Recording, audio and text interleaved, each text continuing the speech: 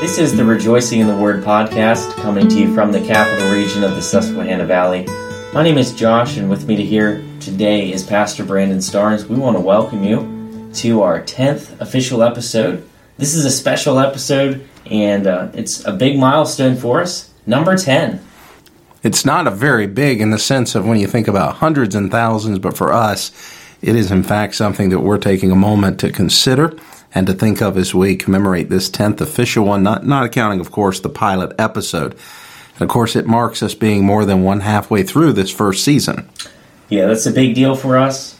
Pretty soon here I'm going to have to use my toes, I guess, to keep count. We already got to number 10. I ran out of fingers.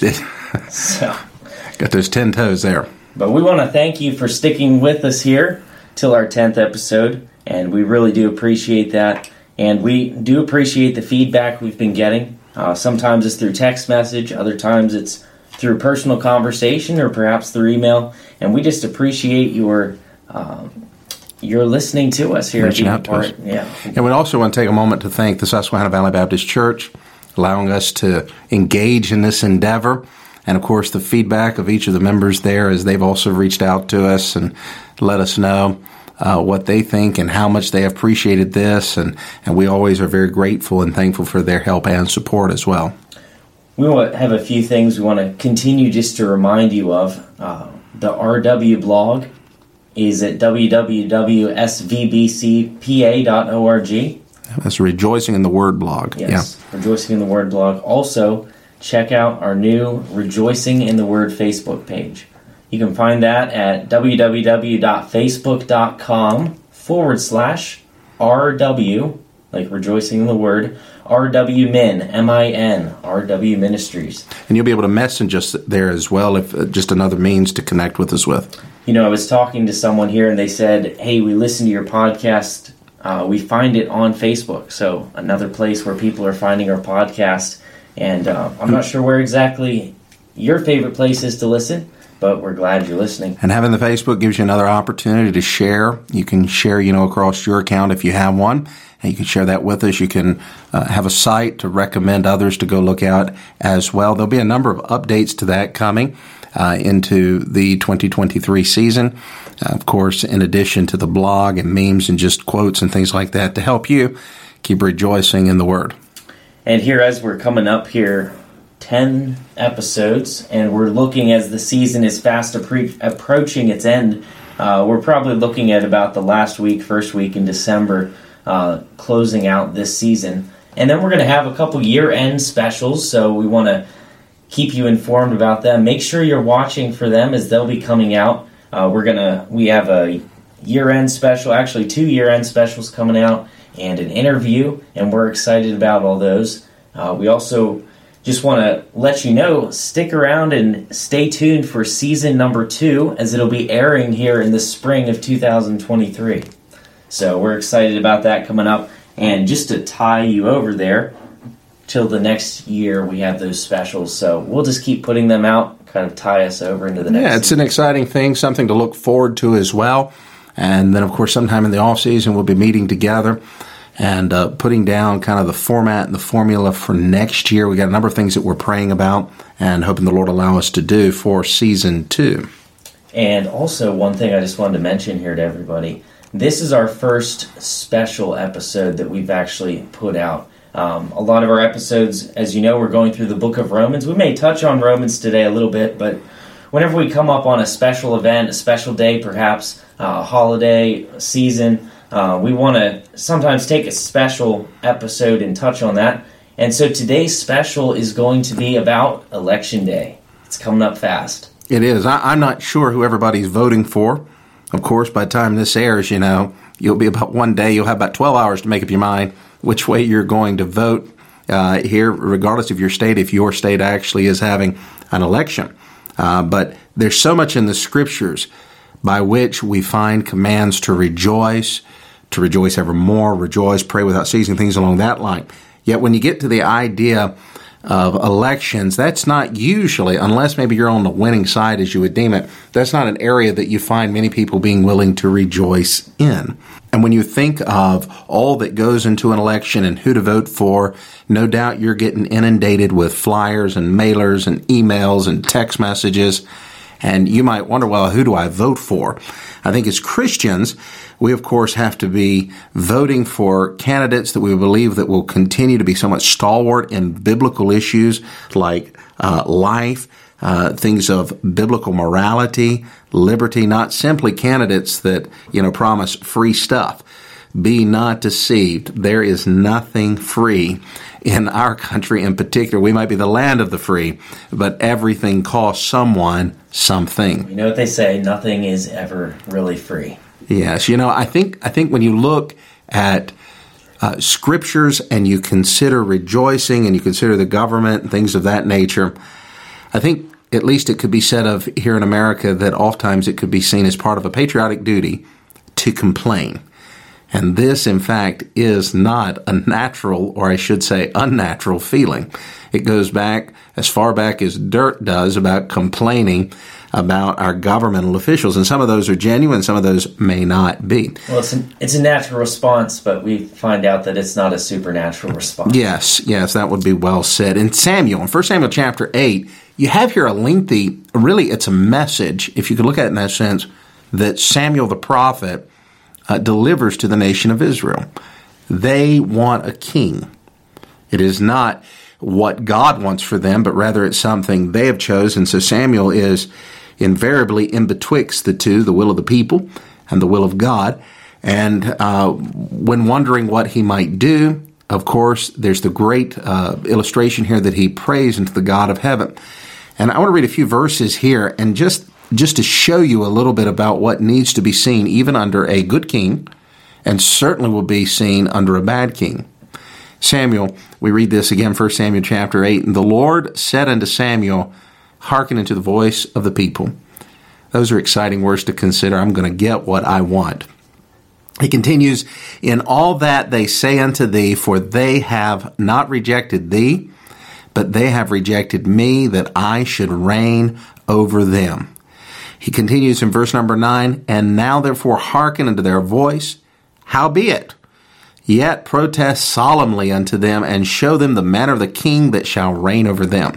This is kind of one of those things where God is speaking, I'm going to let them have what they wanted, and I want you to tell them solemnly, serious, sober-mindedly, what it really is going to cost them and what a king. And this is not just one king, but what any king that should reign after them will really do. And this at the very end is going to culminate in verse number 18. They'll cry out to thee. The response and activities of this king is going to equal, even a good king, is going to equal some. He's going to bring complaints into their life. And as you can see there in the text, you could divide these things up a little bit into three things. He says, I want you to hearken to the voice of the people, protest, but show them the manner of the kings.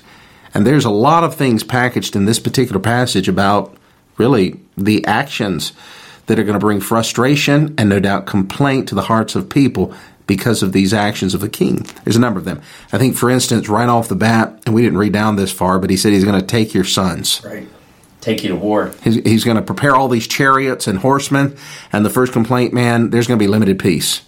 It's interesting to look back in the history of Israel that prior to this time, they had known war, but God had went for them. Right, that's true. And the times that they had engaged outside of the time of maybe Joshua, that they had engaged in war, it was a direct result of sin. They were in captivity, and God brought a deliverer, a judge to deliver them. That was the beginning of Samuel's ministry too. So these wars were not wars of gain, if you will, of acquisition, but they're more like wars of liberty that they're experiencing prior to this in a general sense. But this is not seeming to be the case. There's going to be a standing army. It's going to take your sons.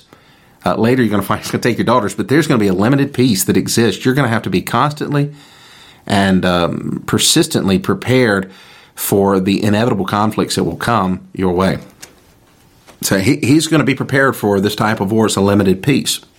Another thing that you'll note is in verses 13 and 16, in addition to taking your sons, a limited peace, he's going to take your sons and your daughters, and he mentions they're going to be confectionaries and cooks and bakers. And when you think of that, That's a little bit of limited purpose. Taking their service. Yeah, he's going to expand upon governmental provision, and boy, you're going to have to fill in those blanks. I'm not suggesting that all of these people are going to hate the task that they might have, of their own vocation, have entered into, but limited purpose, you're going to lose choice. Right, it's Samuel, through God, giving them a heads up. Yeah, hey, this is how this is going to work. The third area, he said he's going to take 1/10 of your seed. He'll take your fields, your vineyards, your olives, the best of them, and give to his servants. And I would note over there, in one sense, be prepared for limited possessions. There's going to be a tax. They had free will offerings that they gave, but this is different. This is going to be a national tax that's going to be placed on them. And we won't go this far, but when you think down to continue reading about what kings of Israel, whether it be the north or the south, did, you've got kings that literally unlawfully take vineyards. Right. And allocate them as theirs. Man, that's like eminent domain in one sense. But Naboth's vineyard. Yeah, they're going to gather in upon this. And really, if you just wanted one word to look at, take.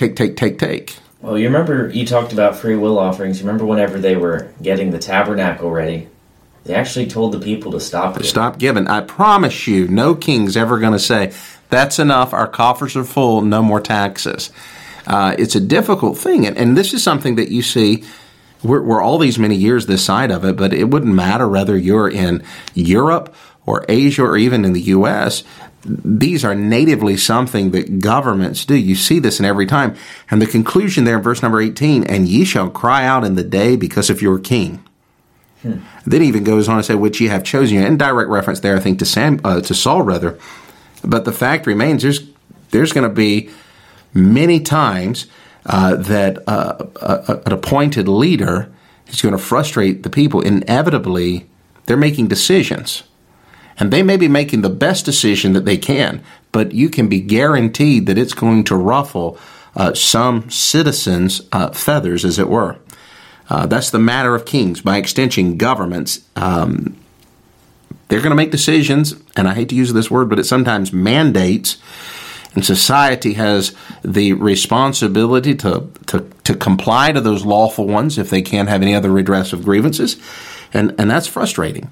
And whether you talk at the federal, state, local, or even the district level, you might look at the federal government having the broadest sense of power, but that localized government really affects your everyday life. And a lot of those complaints, a lot of that crying out can even be just and genuine. Yes. But it's just a fact of what's going to happen. It's a fact of having sinful people govern sinful people. Power really exposes the character of individuals. And, you can see this in everyday life. You might remember your first job, and they had a line leader at the restaurant who was a teenager, and they just thought that they were the king of the world. They had this little bit of power, but it manifests true character. When you're talking about instilling someone with power over the combined resources of a district or a county or a state or yea, even a government, there's so much packaged into that even for an upright, moral, straight-shooting individual is a hard thing not to succumb to that power. That's why we are so thankful for the diversification of power. And that's why the scriptures say when the righteous are in authority, the people rejoice. Yeah.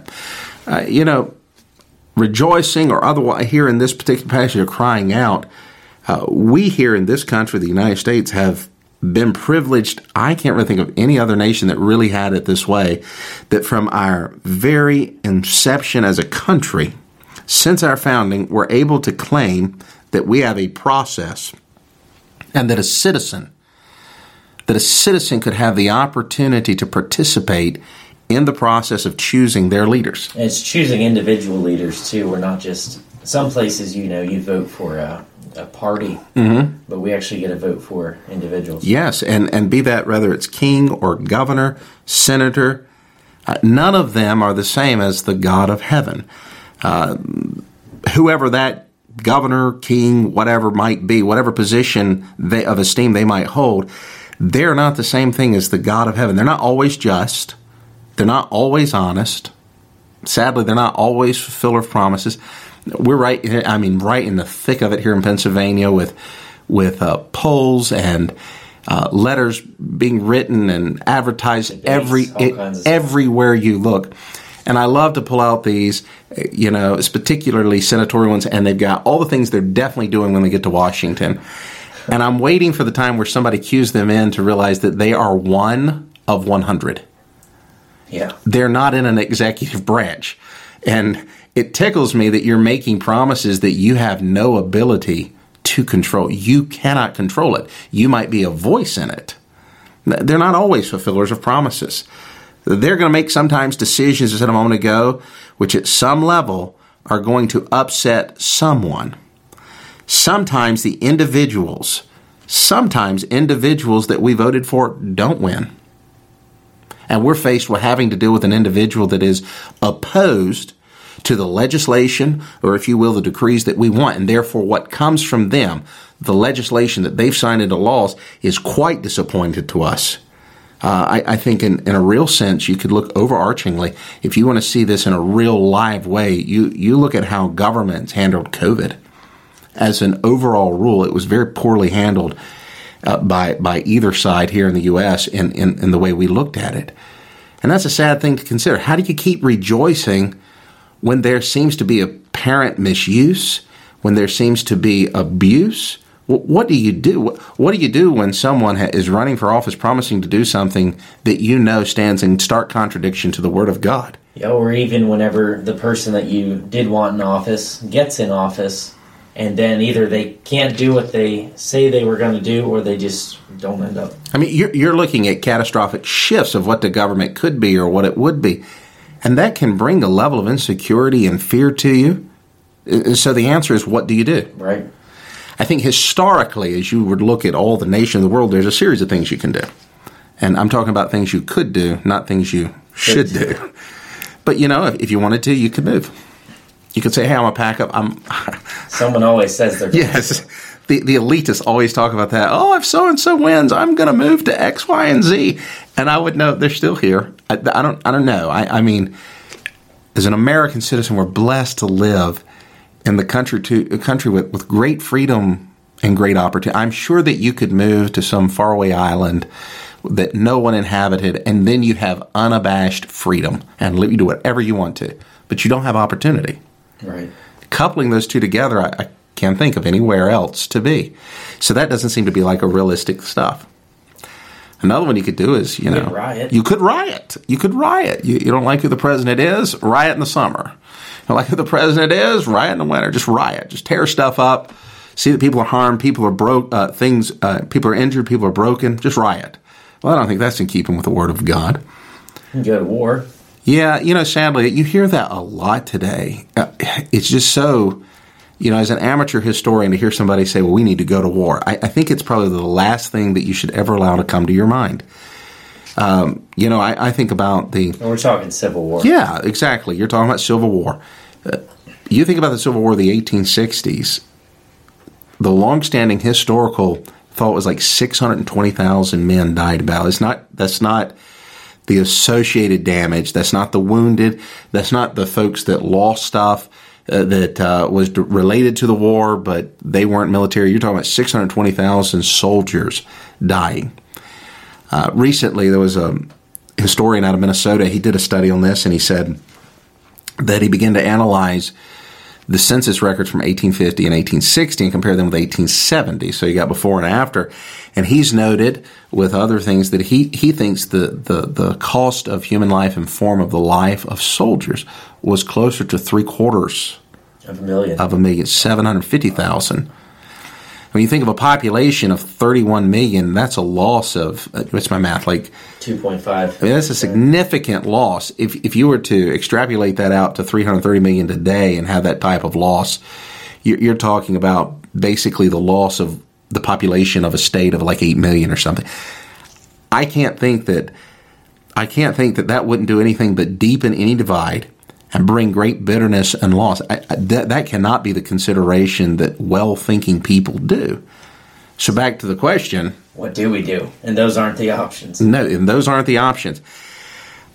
And then I'm reminded of kind of Philippians chapter 4, rejoice in the Lord. That seems always to be the option.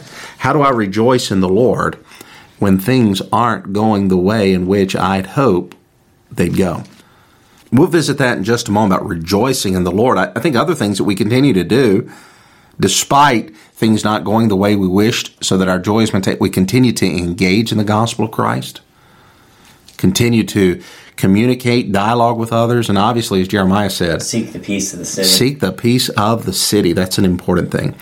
Note a few things about rejoicing in the Lord in Philippians, because if the joy of the Lord, as we have studied, is in fact a mark of our salvation, it is the gift of God that indwells us and has obeyed the Scriptures, it doesn't have to go away. Right. It's not happenstance, and that is an easy thing to remember. Well, if you think about Paul rejoicing, that's what we've been talking about for 10 episodes here. Where did he live? He didn't have great political leaders. He's under some of the worst leaders at the worst times, and sometimes in the worst health, but he's rejoicing. In prison, folks abusing him, lying about him, yet he's rejoicing. And so if that's any example for us, and it is, but if it's an example for us, then it's an example for us to be faithful and rejoicing. That means what I'm saying is, if the leaders get elected that are most unbiblical leaders, my joy can still be steadfast. Because it's founded in the Lord. Yes. And a couple of our reasons here we want to look at. The first one is that we need to remember where your first loyalty is, and that comes out of Philippians 3:20, because we find, for our conversation is in heaven. That word conversation, interesting word there, isn't it? Politics. That's exactly what it is. It comes from that root of our English word politics. It is your conversation. It's your citizenship. Right. You are first a Christian. As Abraham of old, we are looking for a city that hath foundations, whose builder and maker is none other than Jesus Christ. That's what we're pursuing. That is the preeminent cause. My conversation, my identity should be exclusively wrapped in the person and work of Jesus Christ. I am a citizen of a fair city. And it's interesting. I was looking, one of the things we could look at our statistics for the podcast, and I see that United States is not just the only place that listens to our podcast. Sure. And so this is going to hold true no matter where you are, whether you're over in Europe, whether you're in the United Kingdom or down under, wherever that would be. If you're a Christian, if you trust in Christ by faith, your conversation is in heaven. Just as you talk and you think about other nations, are you thankful as a child of God that first and foremost you're a citizen of heaven? Absolutely. You think of historically of the wars, national, international wars that have been fought. And to think that one day, when we get to heaven, we're going to find individuals that aren't Americans, that have the same right and access to freedom, and I'm talking about in heaven, that you and I do. Well, think about even Daniel. Daniel went through Daniel in the Bible, went through how many different kingdoms, kings. You think about the government changes he was in, but one thing remained the same. How do you go from being Babylonian to Persian? Where's his loyalty at? Well, he began as a Jew. That's right. It always was found in the Lord God of heaven. And that's a key to you and I, recognizing or remaining in the joy that God has given us, despite perhaps unfavorable circumstances or even favorable circumstances politically. What's the second thought we get out of Philippians chapter 3 there? Your conversation, your first loyalty, if you will. Let's remember our conclusion. Yeah. Philippians 3:21, who shall change our vile body that it may be fashioned like unto his glorious body, according to the working whereby he is able even to subdue all things unto himself. So this isn't the end. No, it's just the beginning, really. I'm going to spend eternity. What is it? The Amazing Grace, I think it is, when 10,000 years have passed? Forevermore. The conclusion isn't that this life is the finality of it all. There's going to be the eternity wherewith ages will roll on. And that gives me a source of joy to look forward to an uninterrupted presence that I'll have with Almighty God. That's where my citizenship first is. That's where my loyalty is first. And that's going to be the conclusion of my life. It's going to surround me, and I'm going to be with Him forever with the Lord. Another thought that comes to this is, rejoicing in, let's just read chapter 4, verse Sure. 1. Therefore, my brethren, dearly beloved and longed for, my joy and crown, so stand fast in the Lord, my dearly beloved. I think about how many times we look around at people, whether it's in politics, people always want change. And yet we can rejoice in the fact that we don't need to find change. Whenever it comes to the Bible, the Word of God, he says, my dearly beloved, stand fast in the Lord. I'm grateful that we don't have to be finding the next thing to change to. Yeah. And the emphasis there, that prepositional phrase, in the Lord, stand fast, be preserved. I can be, and that's throughout the Scriptures, I think of 1 Corinthians chapter 15, be steadfast, unmovable. Always abounding in the Word. Yes, I'm to stand fast. I don't need to change. As a child of God, I don't need to be changing for the newest wind of doctrine or the newest sociological information or societal norm or the newest culture. I can have a firm adherence to biblical truth. These societal norms change and shift. All the time. What culture thinks is acceptable and unacceptable, change and shift. They always move. But biblical truth calls us to stand fast. 1 Corinthians, quit yourself like men and be strong. And remain always abounding on the biblical truth that God has given us. Just steadfast, and you remain steadfast in Him, in His power, and in His might. Let's take another thought out of Philippians. Strive for unity. Chapter 4 and verse 2. Yeah, primarily now within an assembly is what you're looking at. Because Yes. go ahead and read your verse, yeah. I beseech Euodias and beseech Syntyche that they be of the same mind in the Lord. And of course, Paul's writing to the Philippian church there. Yeah, these weren't just two political leaders. No. These are Brothers goodly and sisters in Christ. and godly people within the assembly. He said, I'm begging you, Euodias and Syntyche, be of the same mind. Why? You think of all the pressures outside, and politics of the day could be one of these, and they're bringing that strife upon you. Into the assembly. Yes, that's the context here. Don't be so disagreeable with each other. I think it's always a good thing to don't be we should not be the person that has to be so disagreeable with every other believer within the church that we can't get along with them. Have the same mind. Inherently, the same mind is the mind of Christ. That's Philippians chapter 2. And every believer has access to that. Yes. And so your mindset needs to approach and prioritize the things that God prioritizes. I think the church, and it's just such a joy. I think particularly of our midweek services, prayer time, things of this nature, and what a joy it is to be around other believers. I'm not naive to think that, when you come to church, that everybody has had the greatest week. Yeah. Or that on our prayer service, every day, everything that is accomplished that day has just been fantastic. People have difficulties at work. People have difficulties at home. No, I don't need to strive together. I need to have the mind of Christ. My interaction with other believers ought to be as Christ-like as it can possibly be, so that I and they maintain my walk with God and rejoicing continually in Him. Let's look at another one here. Behave yourself. Out of verse 5 maybe, yeah. Yeah. Let your moderation be known unto all men. The Lord is at hand. Moderation. A little bit of spirit control there. It's an easy thing. We start wandering away from the presence of God. We start to lose some of those aspects of the fruit of the Spirit. Not just joy. A little bit of gentleness.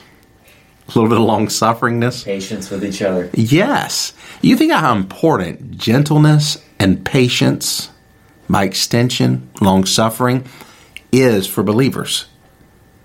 Throughout this, I think of Timothy. 2 Timothy chapter 2 and verse 24, he talks about striving not with men, but having all patience. And he talks about the opportunity for God to give them a repentance, etc. That is an important mark to remember in my interaction that I have with unbelievers. It's one thing that sets you and I aside, is that great work of the Holy Ghost within us, and it's allowed the peace of God to reign. Well, listen, a little bit, we need to put off that old man and be washed in the renewing of our mind. Let your moderation be known unto all men. Well, I think in 1 John it talks about one of the marks of a believer is that they love the brethren. They love one another. And that's the command Titus has too. Be a lover of good men. Let's look at another one here. Cast your cares on Christ. Be careful for nothing, we find here in verse 6. Be careful for nothing, but in everything by prayer and supplication, with thanksgiving, let your requests be known unto God. If prayer means anything for a believer, if prayer within the realm of God's will and faith means anything, then it ought to at least mean that we're not anxious about everything in life. That if we can pray and ask God's direction on something and expect Him to provide it, if we can pray and ask for wisdom and expect that He'll give it to us and upbraid us or not, if we can pray the model prayer that was given over in the Gospels, then surely we can cast all of our care upon Him. It's so interesting that, sometimes folks get more carried away with political rallies and events, hoping that's to change, but the church house on prayer meeting service is empty. And you wonder why folks are anxious and unnerved by things. Now, I realize there might be legitimate reasons that take people. I'm using this as an example. But the call in our life to be faithful in our prayers, to follow the Lord's leading in our life, just to have everything in correct perspective, that's a direct result to casting all of our cares upon Him. And that takes us to our next one here. Let God's peace, not your emotions and thoughts, rule. And for that we come out of verse number 7 and 8. And the peace of God, which passeth all understanding, shall keep your hearts and minds through Christ Jesus. Finally, brethren, whatsoever things are true, whatsoever things are honest, whatsoever things are just, whatsoever things are pure, if there be any virtue, if there be any praise, think on these things. Yeah, so what's going to rule in your heart mind? It will either be the emotions of life, the cares and concerns that have so gripped us, or it will be God's peace. It seems to be a choice that a believer intrinsically makes. In verse number 8, he's going to talk about all these things to think on. There's so much that's fault in our mind. You can convince yourself of anything. Yeah. If you want to worry about it and fret and struggle about it, or you can cast that care on the Lord. Follow His leading in your life. Be obedient to the explicit commands of Scripture and receive and obey the peace of God. I struggle sometimes. I think our emotions dictate so much of what we do, rather than just peacefully, patiently following the God that has loved us and given Himself for us. Yeah, letting Him rule in our lives. Just letting Him rule, yes. And then we find in verse 9 continue, those things which ye have both learned and received and heard and seen in me, do, and the God of peace shall be with you. Emphasize that one word. Do. Do. Just do. Do what you know you need to be doing. There's so many things I can't control, really. But you can do what you're supposed to do. If I can do it, that means I can control it. I can be faithful. I can be engaged in prayer. I can be a witness to those that are without. I can be an encourager of the brethren. I can be rejoicing. I can be singing. I think of Paul. He could not control whether he went to prison, but he could control what he did in prison. He sang. That was something he could control. I don't know if it's okay or not, but he was doing what he was supposed to be doing. The acoustics were probably pretty good. I think that's probably really Silas singing that high tenor there, and that's no. I mean, there's nothing he could do about it. There's some things in this world that are just beyond me, and I don't know what God's detailed plan is for everything and how all is going to work out, but what I do know is there are these clear-cut principles and words that He has commanded, and I can just rest in them. I can do them. When we think of this list of things you've given us, these 7, 8 things, there's nothing on here that I can't do. That's true. Nothing. I maybe can't get my candidate to win. But you can rejoice. I maybe can't help my candidate accomplish everything they want to accomplish. Right. But I can rejoice. And that seems to be a significant thing in the life of each believer, whether it be election day or a month after election day. And with that, I love our verse for today here. It's quite simple. 1 Thessalonians 5:16 says this. Don't miss it here. Rejoice evermore. And with that, we want to challenge you to continue rejoicing in the Word. And we want to thank you once again for listening. Goodbye for now.